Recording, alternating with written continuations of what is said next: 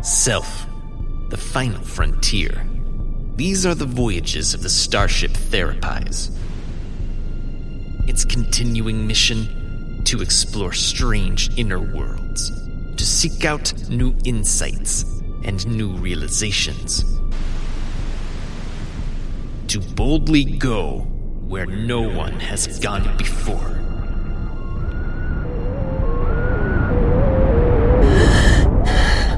Sir! Captain, what's wrong? I can't breathe. I'll get someone from the bridge to send down your inhaler.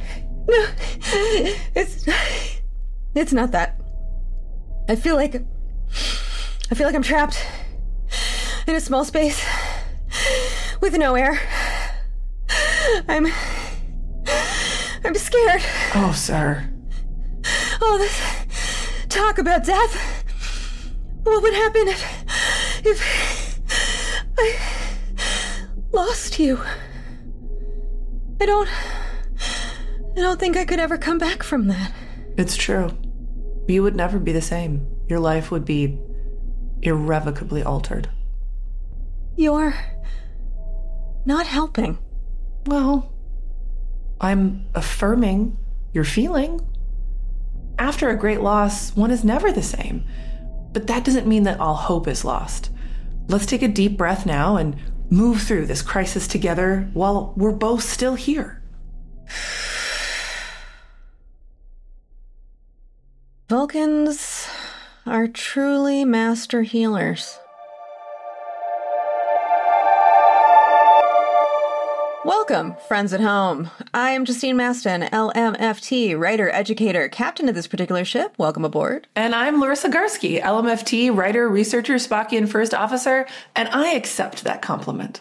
Just a reminder to listeners at home that just because we are therapists does not mean that we are your therapists. Unless, of course, we happen to be your therapists. This podcast is for the purposes of education and humor and is not intended to replace seeing your own therapist. Now, I've just got to say, hats off to you for our opener today. That was really a beautiful and very appropriate segue to Chapter 8 from The Grieving Therapist, The Realm of Our Crisis. Well, when I think about this chapter, I want to have a panic attack. So it was... That's right, because... Yes. Because... friends at home, I'm certain that you know by now, because you must be holding your copy of The Grieving Therapist. You can just flip. At this point, you are reading it. We have many a dog-eared page. You can get to Chapter 8, and you can refresh your memory, or perhaps those prose live large in your mind. And all you have to do is close your eyes, and you remember that feeling of being trapped inside an enclosed space as you crawled out of the volcano from the previous realm, the realm of our faith. Fun fact, I believe, no, it definitely was my idea to do that. Like you were, oh, yes, it was. You were like, we have to get out of the volcano. And I'm like, yeah, sure. And you were like, how are we going to do that? And I was like, don't worry, I've got something. And so, you sat on the other side of the screen and I'm tip-tapping away and you're reading. And then I just start to describe the experience of like the walls narrowing, you have to bend over, then you start crawling. And I thought you were going to have to go get your inhaler. You were like, oh my God, I hate this. And I was like, well, you don't have to read it right now if you don't want to. And you were like, good, I won't. Yeah, friends at home, I am rather claustrophobic. And I did not know that. Yeah. It surprised me not at all to learn it, but I did not know that at the time. Yeah. I do okay, like in an MRI, because I am aware that like my legs are free, my arms are free, because typically I'm getting an MRI on my head for all of my migraines. That makes sense. And they're like, oh no, you're not going to freak out, are you? I'm like, no, I'm okay in here actually. Because like, I know I can get out of here lickety-split if I needed to. It's when you're in a cave and your headlamp flickers out and you don't know what you're crawling over. Oh, God. Even literally right now. And you hear little skittery sounds and you're like, are these... Right, I could go on, but I won't. That's obviously where the claustrophobia really rears its head.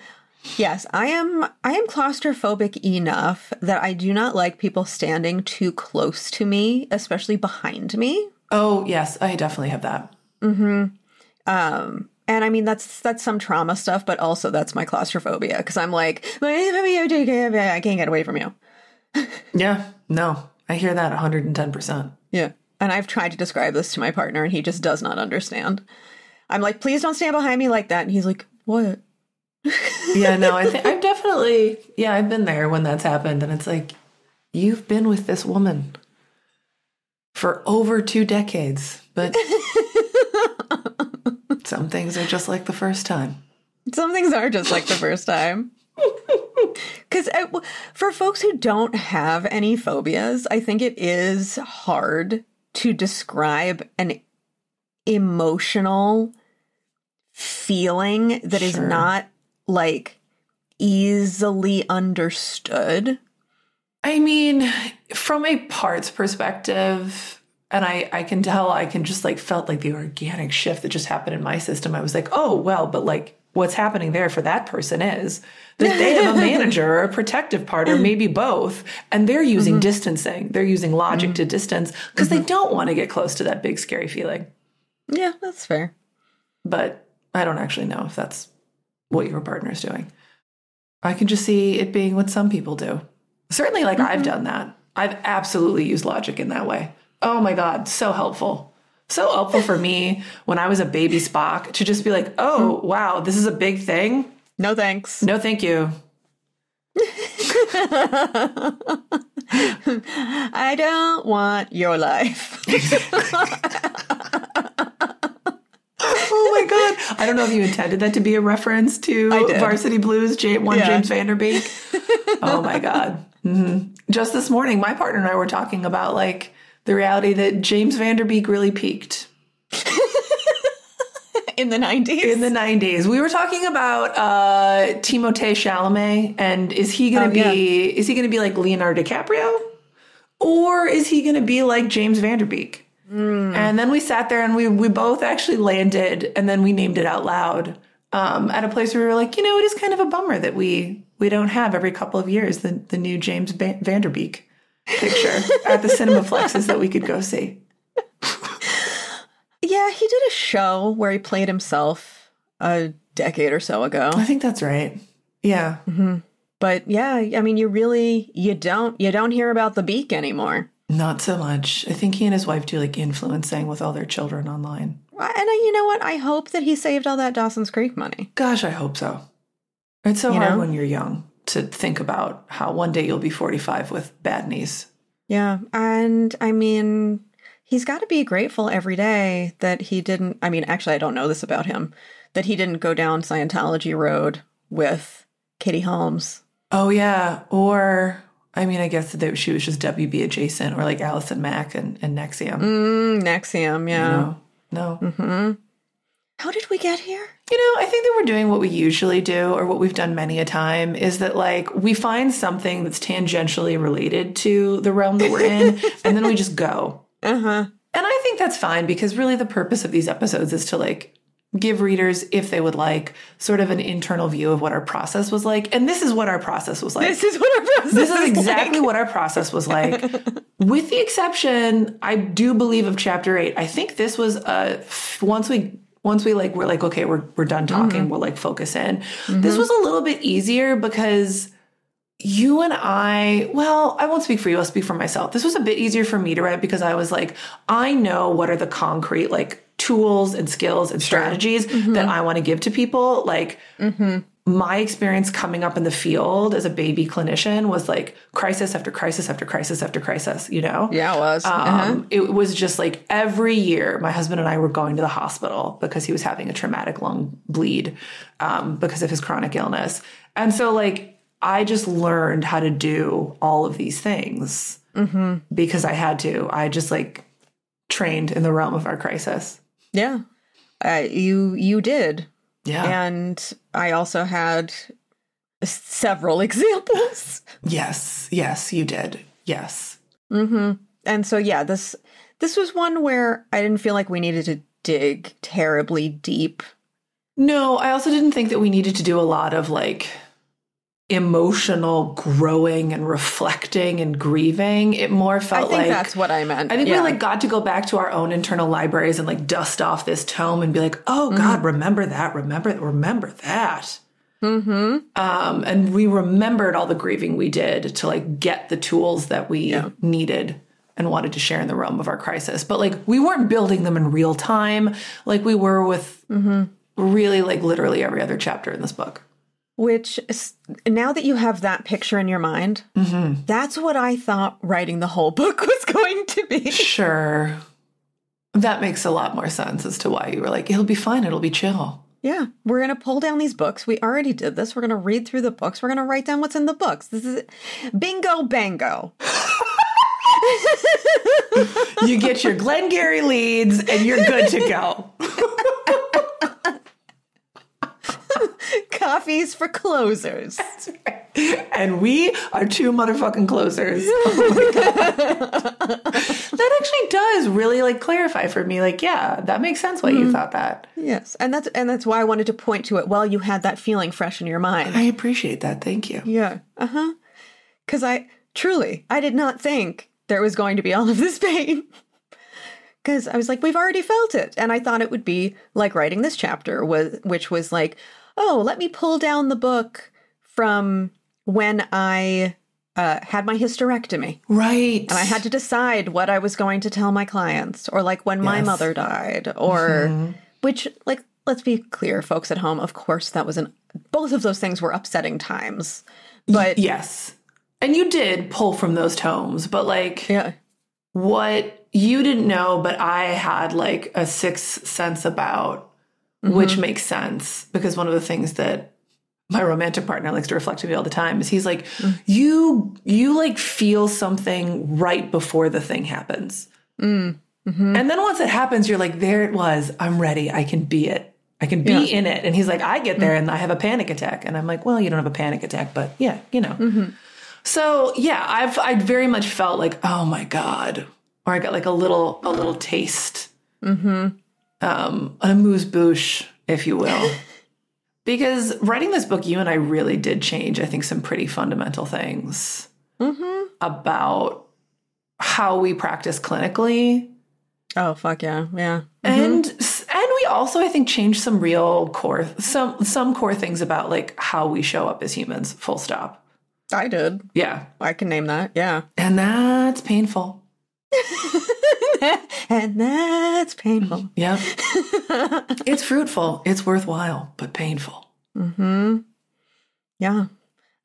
We are recording this, friends, on the eve of my 44th birthday. That's right. That's right. I don't know if this fits in with crisis or not, but it's where my head is at right now, which is like, I have felt as I've noticed this birthday approaching, that I feel like this is a powerful transformational time for me. And I was like, does 44 mean something? And I looked it up. Yeah. And does it? I don't even know what angel numbers are. But no, but Rachel would. We should ask her when we see her next week. But let me look it up again. 44 angel number. It comes right up when I start typing 44. Angel number 44 serves as a message from your angels, reminding you to stay committed and focused. It signifies financial success, stability, and the creation of a new beginning. Oh. Your angels encourage you to protect your positive energy, maintain self-discipline, and believe in your strength to overcome challenges. But also in Hinduism... Okay. Oh no, this is the Hindustan Times? What the fuck is the Hindustan Times? The Hindustani Times? I don't know. It's still angel numbers. Never mind. Okay. Please continue. Oh, number 44 is spiritual significance. Carries spiritual meanings of strength, self-discipline, balance, positive energy, and achievement. Yeah. I think this is a time of transformation for me. And what does that have to do with the realm of our crisis? I don't fucking know. It's just where my head was at right now. I mean, if I'm going to do what I usually do, which is like, even when I don't organically have a sense of how to tie it in, and spoiler alert, I don't right now. I do my darndest, and then we just like see how that vibes. We see how it feels. So here we go, friends. I think that one is not going to have a full transformation in the middle of a crisis. Yes. Crisis is usually a catalyst. Correct. For transformation. sort of like with that framing in mind. And we very much like continue that in the literal chapter from the Grieving Therapist. I think my invitation, both in the book and here today, is to be protective of your crisis. Say more. Because it's a time, it's a time, like you're going through a crucible. What's a crucible? I always think of it like a centrifuge. I'm just like throwing out C words. Think of a giant cauldron. Oh, that's a fun C word. Where it's like the fire's lit underneath it and then you get all shook up in there. And then you get to figure out what kind of soup you're going to become. So Friends at Home in IFS, there are 9 aspects of self and they all start with C's. And now I would like to change them to crucible, centrifuge, catalyst, cauldron. Right? But it's like, it's a time where like a lot is going to be happening very, very quickly. And you're going to have the opportunity because a lot is going to be like broken through and shaken out of yourself. You're going to be broken apart. That like, then there's going to come the opportunity where you get to like make choices about how to reconstitute yourself. So like, I wasn't planning to talk about this today, but here I am. So the first time that he was my boyfriend at the time, he very quickly became my husband after that. The first time that he had a major lung bleed and went to the hospital, that was a crisis time. That was a series of crucible moments where like all this entire vision that I had about like my life and our lives together, like we literally just moved in together. We'd moved in the week prior.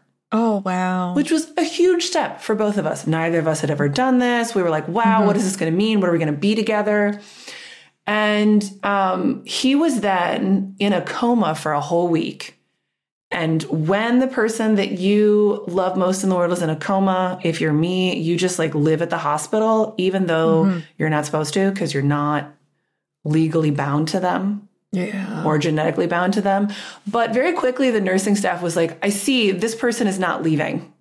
She's just going to, okay, well, we can either radically accept that or we can fight with her every day. And eventually, everyone radically accepted it. They started with fighting every day. They did. And then they were like, wow, we're not going to win. And I was like, no, you're not.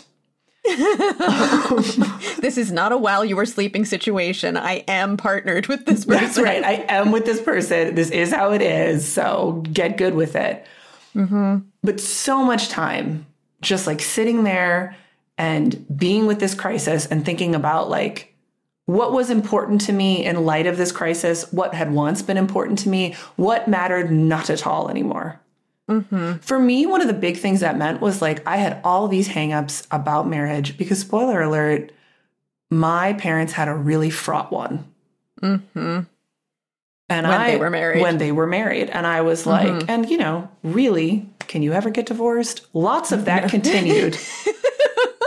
That's right. Carl Whitaker would say, fucking of course not. Fucking of course not. Fucking of course that continued. And so I was like, well, I'm not touching marriage with a 39.5-foot pole. But sitting there day after day after day, the first few days having just like fought like tooth and nail to be there. I was like, wow, all my stuff about marriage, it doesn't matter anymore. Marriage is a construct that can either be helpful or not. It really depends on how you use it. It's like magic. And I need to use this magic so that the next time this happens, I can make like safe and important and critical decisions for my person. Yeah. That's so real.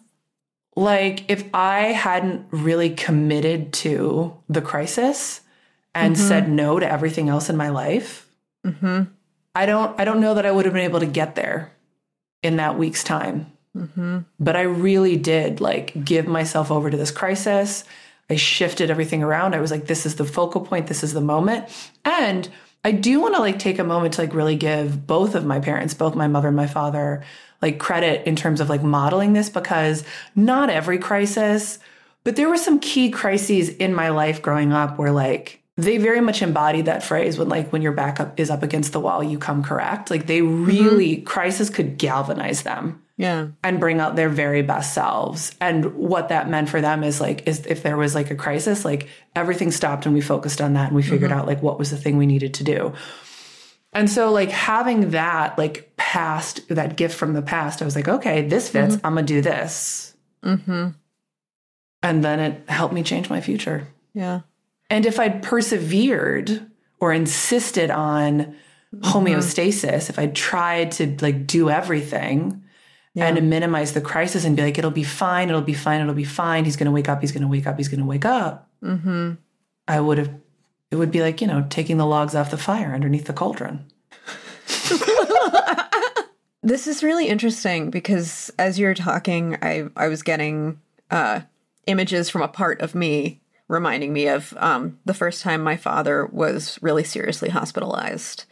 He was also in a coma for 11 days. And when we're talking about comas, friends at home, we're talking about drug-induced comas that they put you in, the medical professionals put you in when your body is so sick that it will die. Right. They literally come into a room and they're like, so we've exhausted all measures. And the only thing we can do is put this person in a medically induced coma on a ventilator. We're intubating them. A machine is going to breathe for them. They're hooked up to heart monitors. And I remember when they first said that to me the first time around, I was like, and then what happens? And they're like, we wait. And then we see. I was like, how long do we wait? And they're like, we wait and see. And then they just sort of left. That is what they do. That's what they do. They're like, well, we've dropped this thing. We're not trained in emotional holding. This is not trauma-informed care. No, they're basically like, listen, there's literally nothing else that could go wrong and this person lives. So we need to pause them. And maybe that'll help. We need to pause the game. Right. Force an unexpected reboot. And then I was like, okay, when are we going to reboot? Tomorrow? And they're like, well, we just don't know. Yeah, no. It sounds like for Brian, it was 7 days. For my father, it was 11 days. Yeah. You just sit there and they come back in and they poke at some things and they're like, well, still pause today. Yeah, we're still not happy with what we're seeing. That's no, right. Thank you. No, thanks. But like that experience really helped me learn how to do crisis. So I feel like while I was always a tiny grown-up. Oh, you were? I was a tiny grown-up. But like I didn't have excellent crisis management skills other than like by that point I had been a caterer. Right. So like you knew how to deal with what would that be, like logistic crises? Yeah, logistical. You know, that were not, that you didn't have like a strong emotional stake in. Like it's a pain in the ass if like the cheesecake didn't come or it got smushed or whatever. Like that's going to be a problem. We're not going to make a good tip. Maybe we're going to make no tip. Yeah. Those are real problems. But it's not like the same emotional valency as like they're putting my dad on pause. Right. And yeah, I mean, I could hold emotional stuff of like, this mother of the bride is mad at me. Right. And I'm like, yes, I feel that and that feels bad. And I don't like that. But also at the end of the day, the literal worst thing that's going to happen is I'm going to get a mean letter or my boss is going to be like, yo, don't do that again. You know? Right. Nancy's mom was pretty pissed when you rolled your eyes at her. Which I would never do. No. And actually, by that point, I had moved upstairs to the to being the assistant catering manager. Oh, okay. So or the manager's assistant. So I wasn't whatever. Anyway, I was wearing polyester suits with big shoulder pads. It was 2000. It was the year 2000. Yes. It was a lot like Party Down. If anyone's familiar with that show, it was your party down. And like you were a professional. You knew how to like think under pressure, think and make decisions under pressure. With a very specific niche thing. Yes. Right. But I was now being handed something completely outside of my comfort zone. They weren't handing you a catering emergency. They were not. They were handing me an emotional emergency. And I mean, to Past Me's credit, I was just like, I'm taking a leave of absence. I'm out. Yep. Well done. Good job, Past Justine. you know, I am going to the hospital because my father was in a hospital 2 hours away from my hometown. And I was like, I'm just going. Yeah. I don't know when I'll be back because we had a lot of privilege. And I've talked about my father's status. I mean, he still had status 2 hours away. So like my sister and I got put up in the university housing and they fed us and all this stuff. But like I lived there. I used to look stuff up in the medical library. Oh. Like I was really trying to understand what was going on. God, I remember doing that too.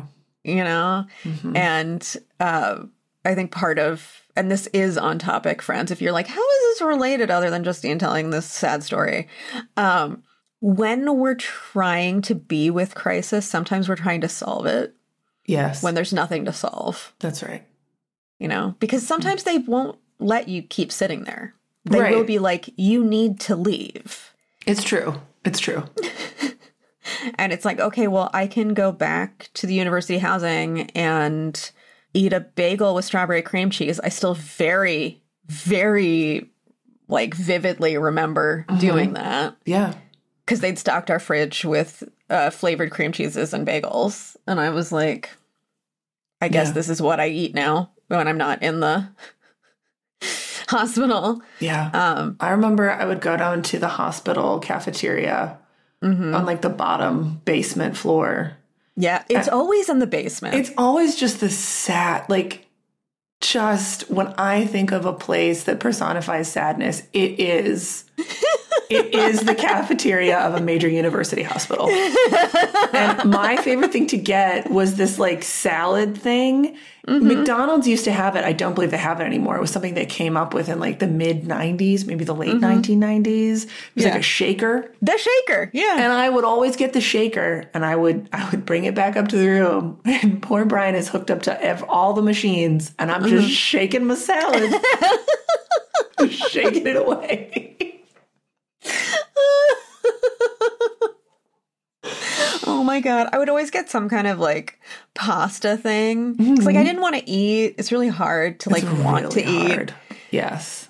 And I was like, I like pasta. I'll eat this. And then I would just like stare at it and poke at it with a fork. Was your hospital cold all the time? Always. Oh, so cold. Oh my God. And we'd packed up to go in such a hurry. Yeah. This is when I lived in my bachelorette pad.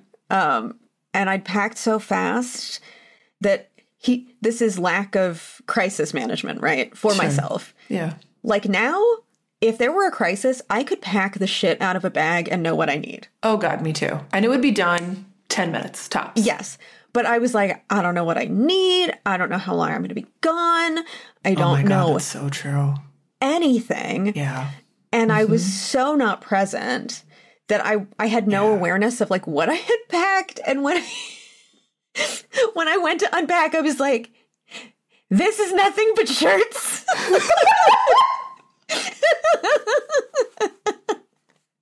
Nothing but shirts. Oh my God, that's so great. Just shirts, no pants. No pants. No, I don't think there was even underwear in there. Oh God. No sweaters. So the first thing we did, like after we, not that Dad was stable. Yeah, but like he's there. They've done what they're doing. Now we wait. Was go to fucking Walmart and buy some sweatpants. Jesus. And like a fleece zip-up vest. I had those for years. They're very warm. I remember my mom once, because Brian was at one hospital and then they sent him to the big university one in Minnesota because it had all the accoutrement. So it was probably like the second or third day we were there. My mom was like, I was just like shivering constantly. And I think she took me to the Mall of America. And I got these like, oh my God. These like UGG slippers. Those would be great for the hospital. They were so great. And they were sort of like moccasin styled. And so like, I would just like shuffle. I would usually wear like 4 layers. Yep. Because at that point what is it? A trigger warning, I guess, friends? Yeah. It's about body stuff. At that point, I had an undiagnosed eating disorder that actually was never diagnosed until I got over it. And then years later, a therapist was like, do you think maybe? And I was like, yeah. Yeah. Yeah. Not probably. Definitely. I think definitely. So like I was so cold because I had no body fat. And so I had like all these different layers that I would put on with my little like moccasin slippers, and I would just like shuffle down the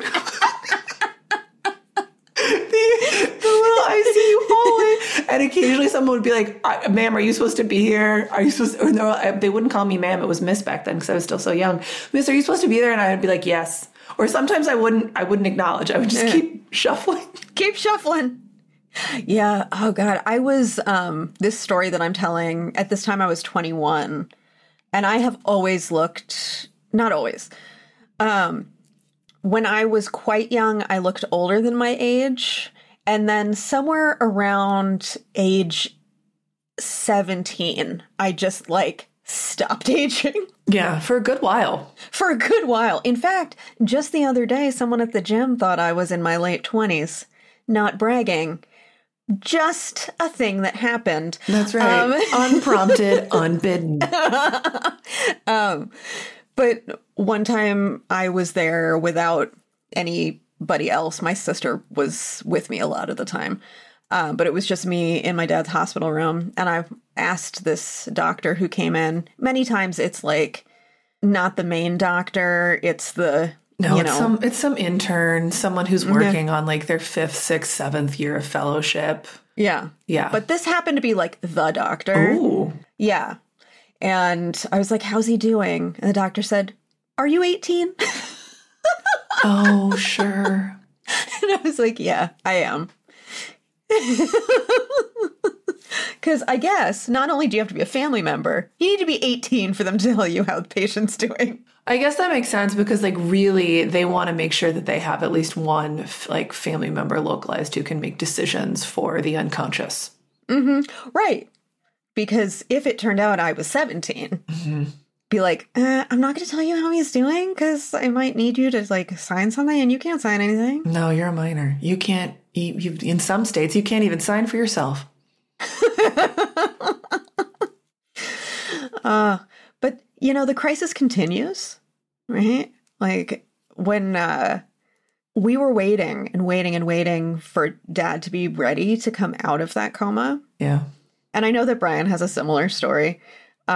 When fun facts, folks at home, if you had never heard of this, when you put someone in a drug-induced coma for many, many days, those drugs don't just like clear your system immediately. Like, no. When you No. When you watch a soap opera and someone just opens their eyes and they're like, Mother, Father, I'm all better. Chad, Melissa. And then they reach out their arms. That's not how it works. No, that's not how it works. For my father, he woke up and thought he was still in a dream. He was hallucinating. They called this ICU delirium. Or ICU psychosis. Yes. Mm-hmm. And I blamed myself because not for his psychosis, but for what his hallucinations were. Oh. He kept seeing B-52s, the bombers, not the band. Okay. I was like, wow, the band? Were you listening to the song when you were visiting it? No. Okay. No, he thought it was World War II. And I was like, oh my God, this is my fault. Because the nurses kept turning on like sports and shit, but like hockey. My dad didn't like hockey. So I kept changing the TV back to the History Channel because he loved the History Channel. Oh, sure. So he'd been mainlining, Hitler documentaries for 11 days. And he thought he was in the war for a week at least. Oh, geez. And the doctors kept being like, he's better. And we're like, but what about the fact that he thinks he's in World War II? And they were like, was he not like that before? We're like, no. Yeah. No, dude could do all of the, what day is it? What time is it? He was oriented times 4. Yeah. Before. Right. We would have put fully oriented on his chart. Yeah. And so, we had waited for this moment of him waking up. Right. And then he wakes up And he's in the war. And he's in the war. And I'm going to put a trigger warning on this one just because it's really fucking sad. And if you have made it this far, but you're like, I can't handle one more sad thing, then sad thing. Put us on pause. Yeah. But once he was awake and like was doing okay, like I went home to my home 2 hours away to like take a break. Right. He started talking. And so they called me so that he could talk to me. Yeah.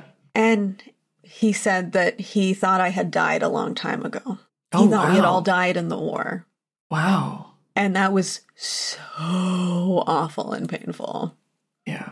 And back to our central thesis. Crisis is not a moment. No, which is why, and we talk about this in the book, when you find that you are in a personal state of crisis as a clinician, because, I mean, it's called the Grieving Therapist. It's really about like, when this is happening for you and you're also a clinician, what do you do? Our strong recommendation is that when you find yourself in a state of crisis and you are somehow like still, like maybe you find out the crisis is happening while you're at work, whatever that looks like for you, a literal office, out in the community, in your home office, about to start virtual therapy, you need to immediately tie off all of your clinical duties so that you can go be present for your crisis. Yeah. Because the reality is that it is impossible to do both. And even if you are able to somehow be present for your clients, you will be doing damage to you. Yeah. And it matters that you're doing damage to you. It does, because you're important too, friends. And this is true not just for therapists. It's true of any person who is working when they find out that they're in the beginning of a crisis journey.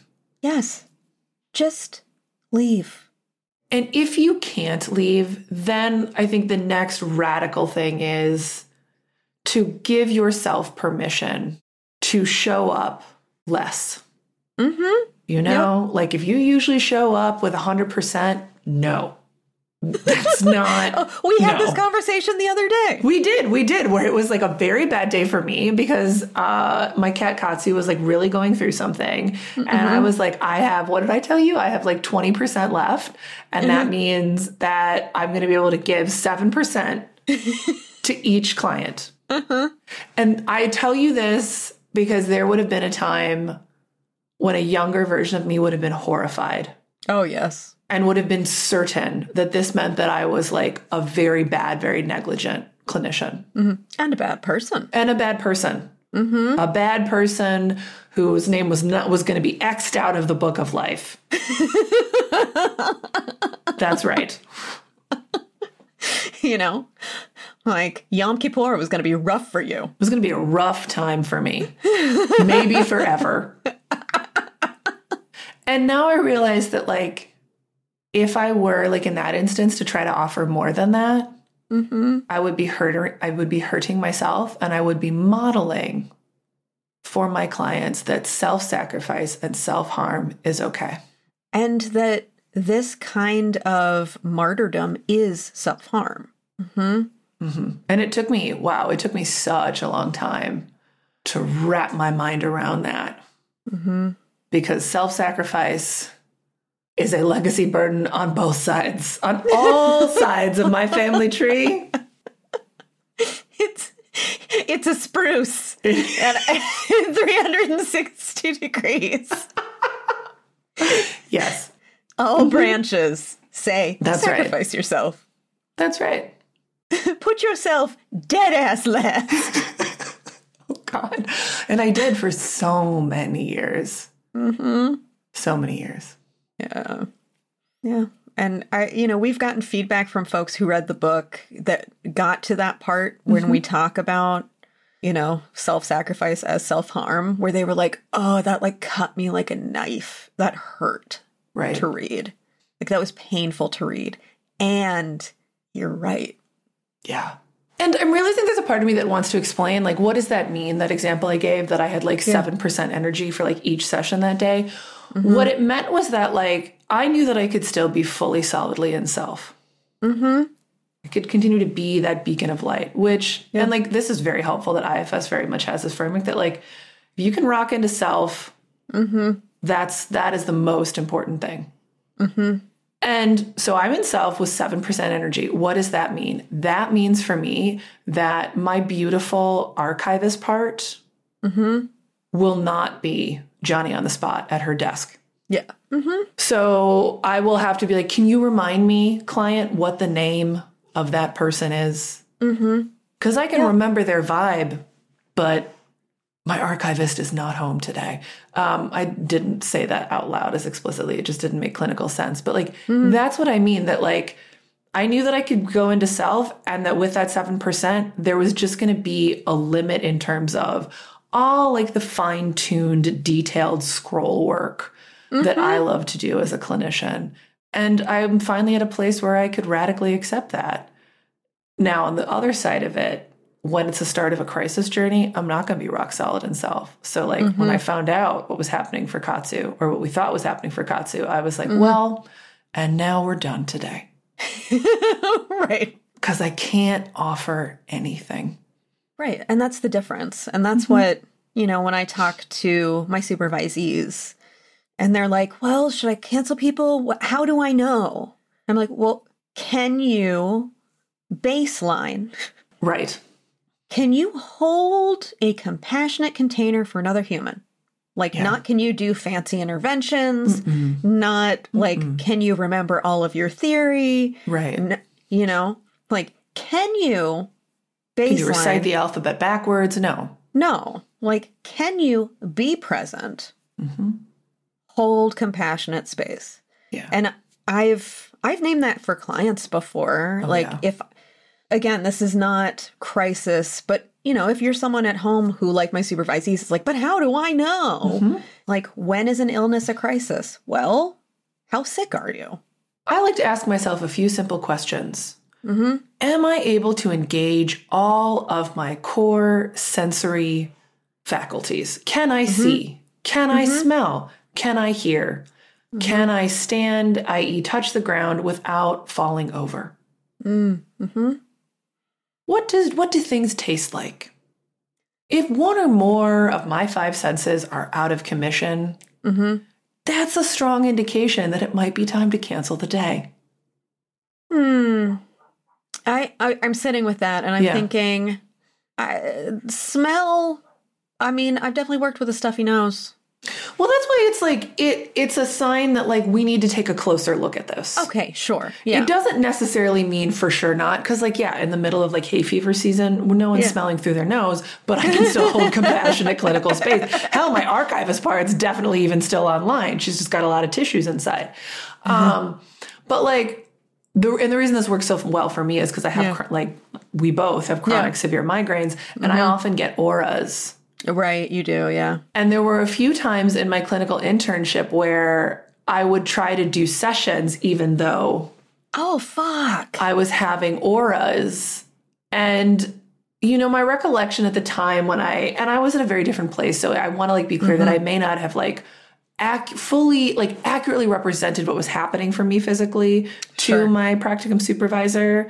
But my recollection is that like the feedback was like, well, if you can kind of see, you're fine.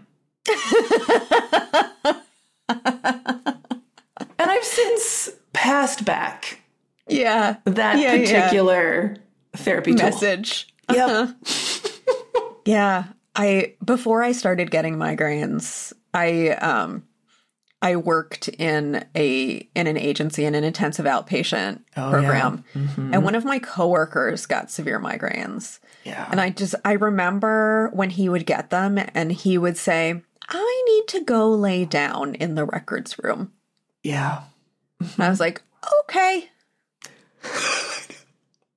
I was like, what do you basically, what do you need? He's like, well, I don't know if this is going to calm down. Yeah. You know, I have taken my rizatriptan and I'm going to go lay down in the records room and we'll see. That's right. Because sometimes rizatriptan is enough. Sometimes your body is on a partial pause. And, you know, as someone who did not get migraines, I was like, well, I don't I don't understand this, like from a experience level, but you are in pain and you need to go lay down. So please go do that. Right. Take care of you. Yeah, take care of you. We're already overworked, coworker. You going to lay down is not making things worse. No, it's not helping with the ratios. No. Those are already in the toilet. This is already a nightmare. Mm-hmm. Mm-hmm. So if you need to go lay down, please do that. And I say that because sometimes we think to ourselves like, oh no. Right. But if I go lay down in the records room, undue responsibility will fall to my coworkers. And friends, here's what I would like to say. What would you like to say? I would like to say undue responsibility is already falling to your coworkers because you work in a sick system. Probably, if that's your concern. I feel like often this perspective comes from me, and I'm like, we already live in late stage capitalist society. Everything's on fire. It's already bad. The question is, can you make it less bad for someone? And is that someone you? But you did it today, so good job. I did it today because I'm really very much on my big old high horse about particularly systems of oppression in the therapy world right now. Totally. And I watch my supervisees who are just like these beautiful little artists who are being asked to work in this system where it's like, okay, little artists, now it's time to build a rocket. And they're like, I didn't want to build a rocket. Too bad, slugger. Strap in. Right? Like, I don't know how to build a rocket. If one of your little artist friends is like, I have a migraine, like, yeah, buddy, go. Step away from the mines.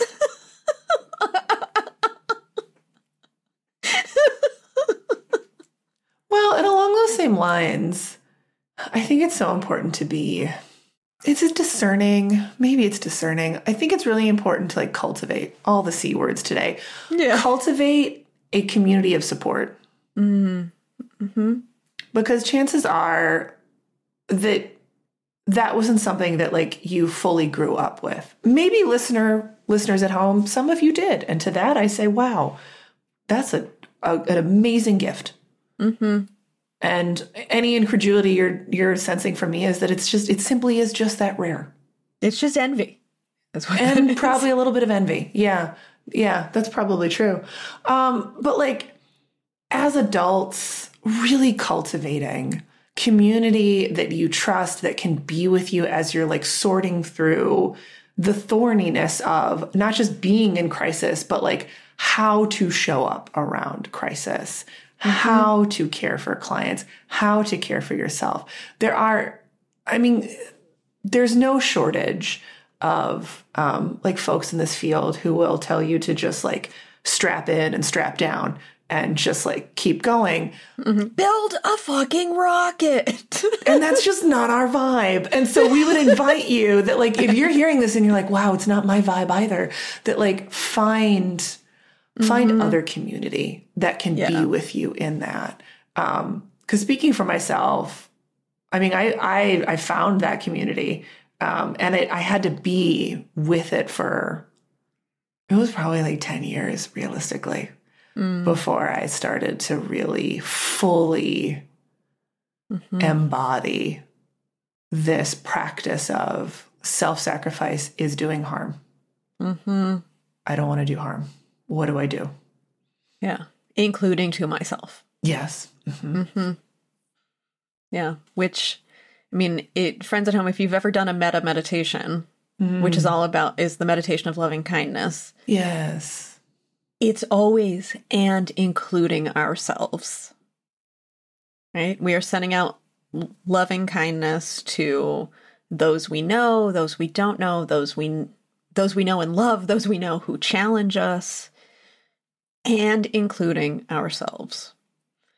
And it's interesting that I'm bringing this up today because actually I did a group supervision on Sunday and I led them in a metta meditation before we started. Oh, I love that. We didn't go through the whole thing because meditation could be very long. Very long, very detailed. We just did for basics. ourselves and the group. Yeah. I love that. Sometimes I think there's like a lot to be appreciated in a focused meta. Right? Because you can go like start with yourself and go all the way out to like infinity, or you can start with the infinite and come all the way in. I've done those. I have to. I'll never forget one time I did this years ago with a client and they were like, oh, wow. And I was like, is that too much? And they were like, too much. And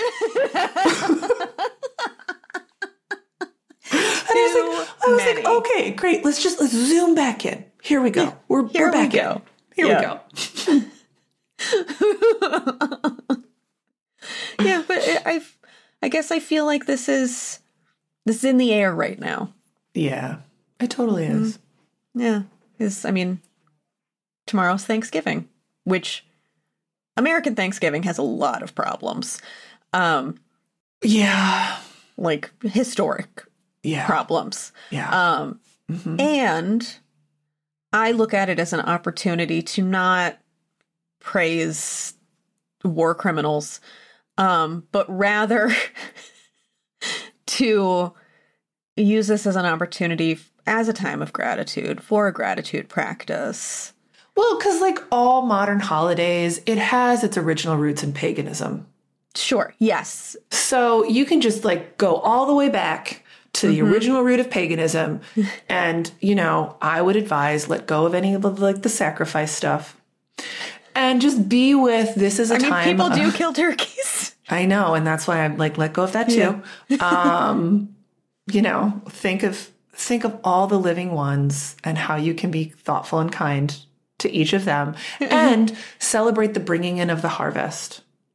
Yeah. You know, what have you cultivated? We're getting to the end of the year. What have you, well, I guess like the Christian calendar. Yeah. So we're getting to the end of like that calendar, and we're certainly getting to the end of the harvest season. So really thinking about what have you cultivated? What have you grown? What are you grateful to have? What are maybe some like things that you planted 6 to 8 months ago that like never really took root? How might we acknowledge and honor those, make space for grief around that, and then come together with those we trust and care for? I love that. And, you know, folks at home, we know you're hearing this long after Thanksgiving, but the invitation is still there. Right. And if you love this episode, you can bookmark it and listen to it next year. You can listen to it every Thanksgiving. Oh, Larissa and Justine here with you every Thanksgiving. That's right. You're going to sit down at your table and listen to our crises. And then watch Over the Garden Wall, which is what I'm planning to do on my Thanksgiving evening. Oh, I love that. I should do that as well. Yeah, during an IFS, well, it wasn't an IFS session. I had a meeting with my IFS consultant where I dropped in to check in on a part. Yeah. And something that part really wanted was to tell me to watch Over the Garden Wall as a way to like honor this season. Potatoes and molasses. Potatoes and molasses. It's very vegan friendly. Actually, I just realized that is a very vegan forward dish. Just don't add butter. And why would you need to? There's molasses. Yeah, potatoes and molasses. If you can't see them, put on your glasses. Oh, do you want to virtually watch Over the Garden Wall together tomorrow night? Yes, I totally do. We can talk about it off air. We can figure that out. And indeed we shall. All right. I think it's time to take us out. We had a nice long chat today. We did. We sure did. Who knew we had so much to say about crisis? We did. We may be at the helm of this ship, but we know who really keeps us running. Thank you to Lieutenant Catherine Mandy Cat Duthie, who designed our beautiful cover art. Thank you to Lieutenant Kyle Rebar, who is our fabulous producer. And finally, thank you to Executive Producer Lieutenant Commander Brian Therens. We are so truly grateful that you moved through all of your crises and are still with us. Be sure to follow us on Instagram, and if you would care to subscribe, rate, and review us on Apple Podcasts so that people find our back catalog, that would be a delight. And please do purchase our books and give them as gifts to your friends. Read them, gift them. That is Starship Therapies, using therapeutic fan fiction to rewrite your life, and The Grieving Therapist, caring for yourself and your clients when it feels like the end of the world. And support your favorite booksellers. Order yourself a copy, a book, a 2, a 3. You could also get them in audio format. Do you love the sound of your captain's voice? Your captain can read The Grieving Therapist to you for 10 hours. 10 hours of these dulcet tones. Get a physical copy, an audio copy, a digital copy. And as always, friends, live long and prosper.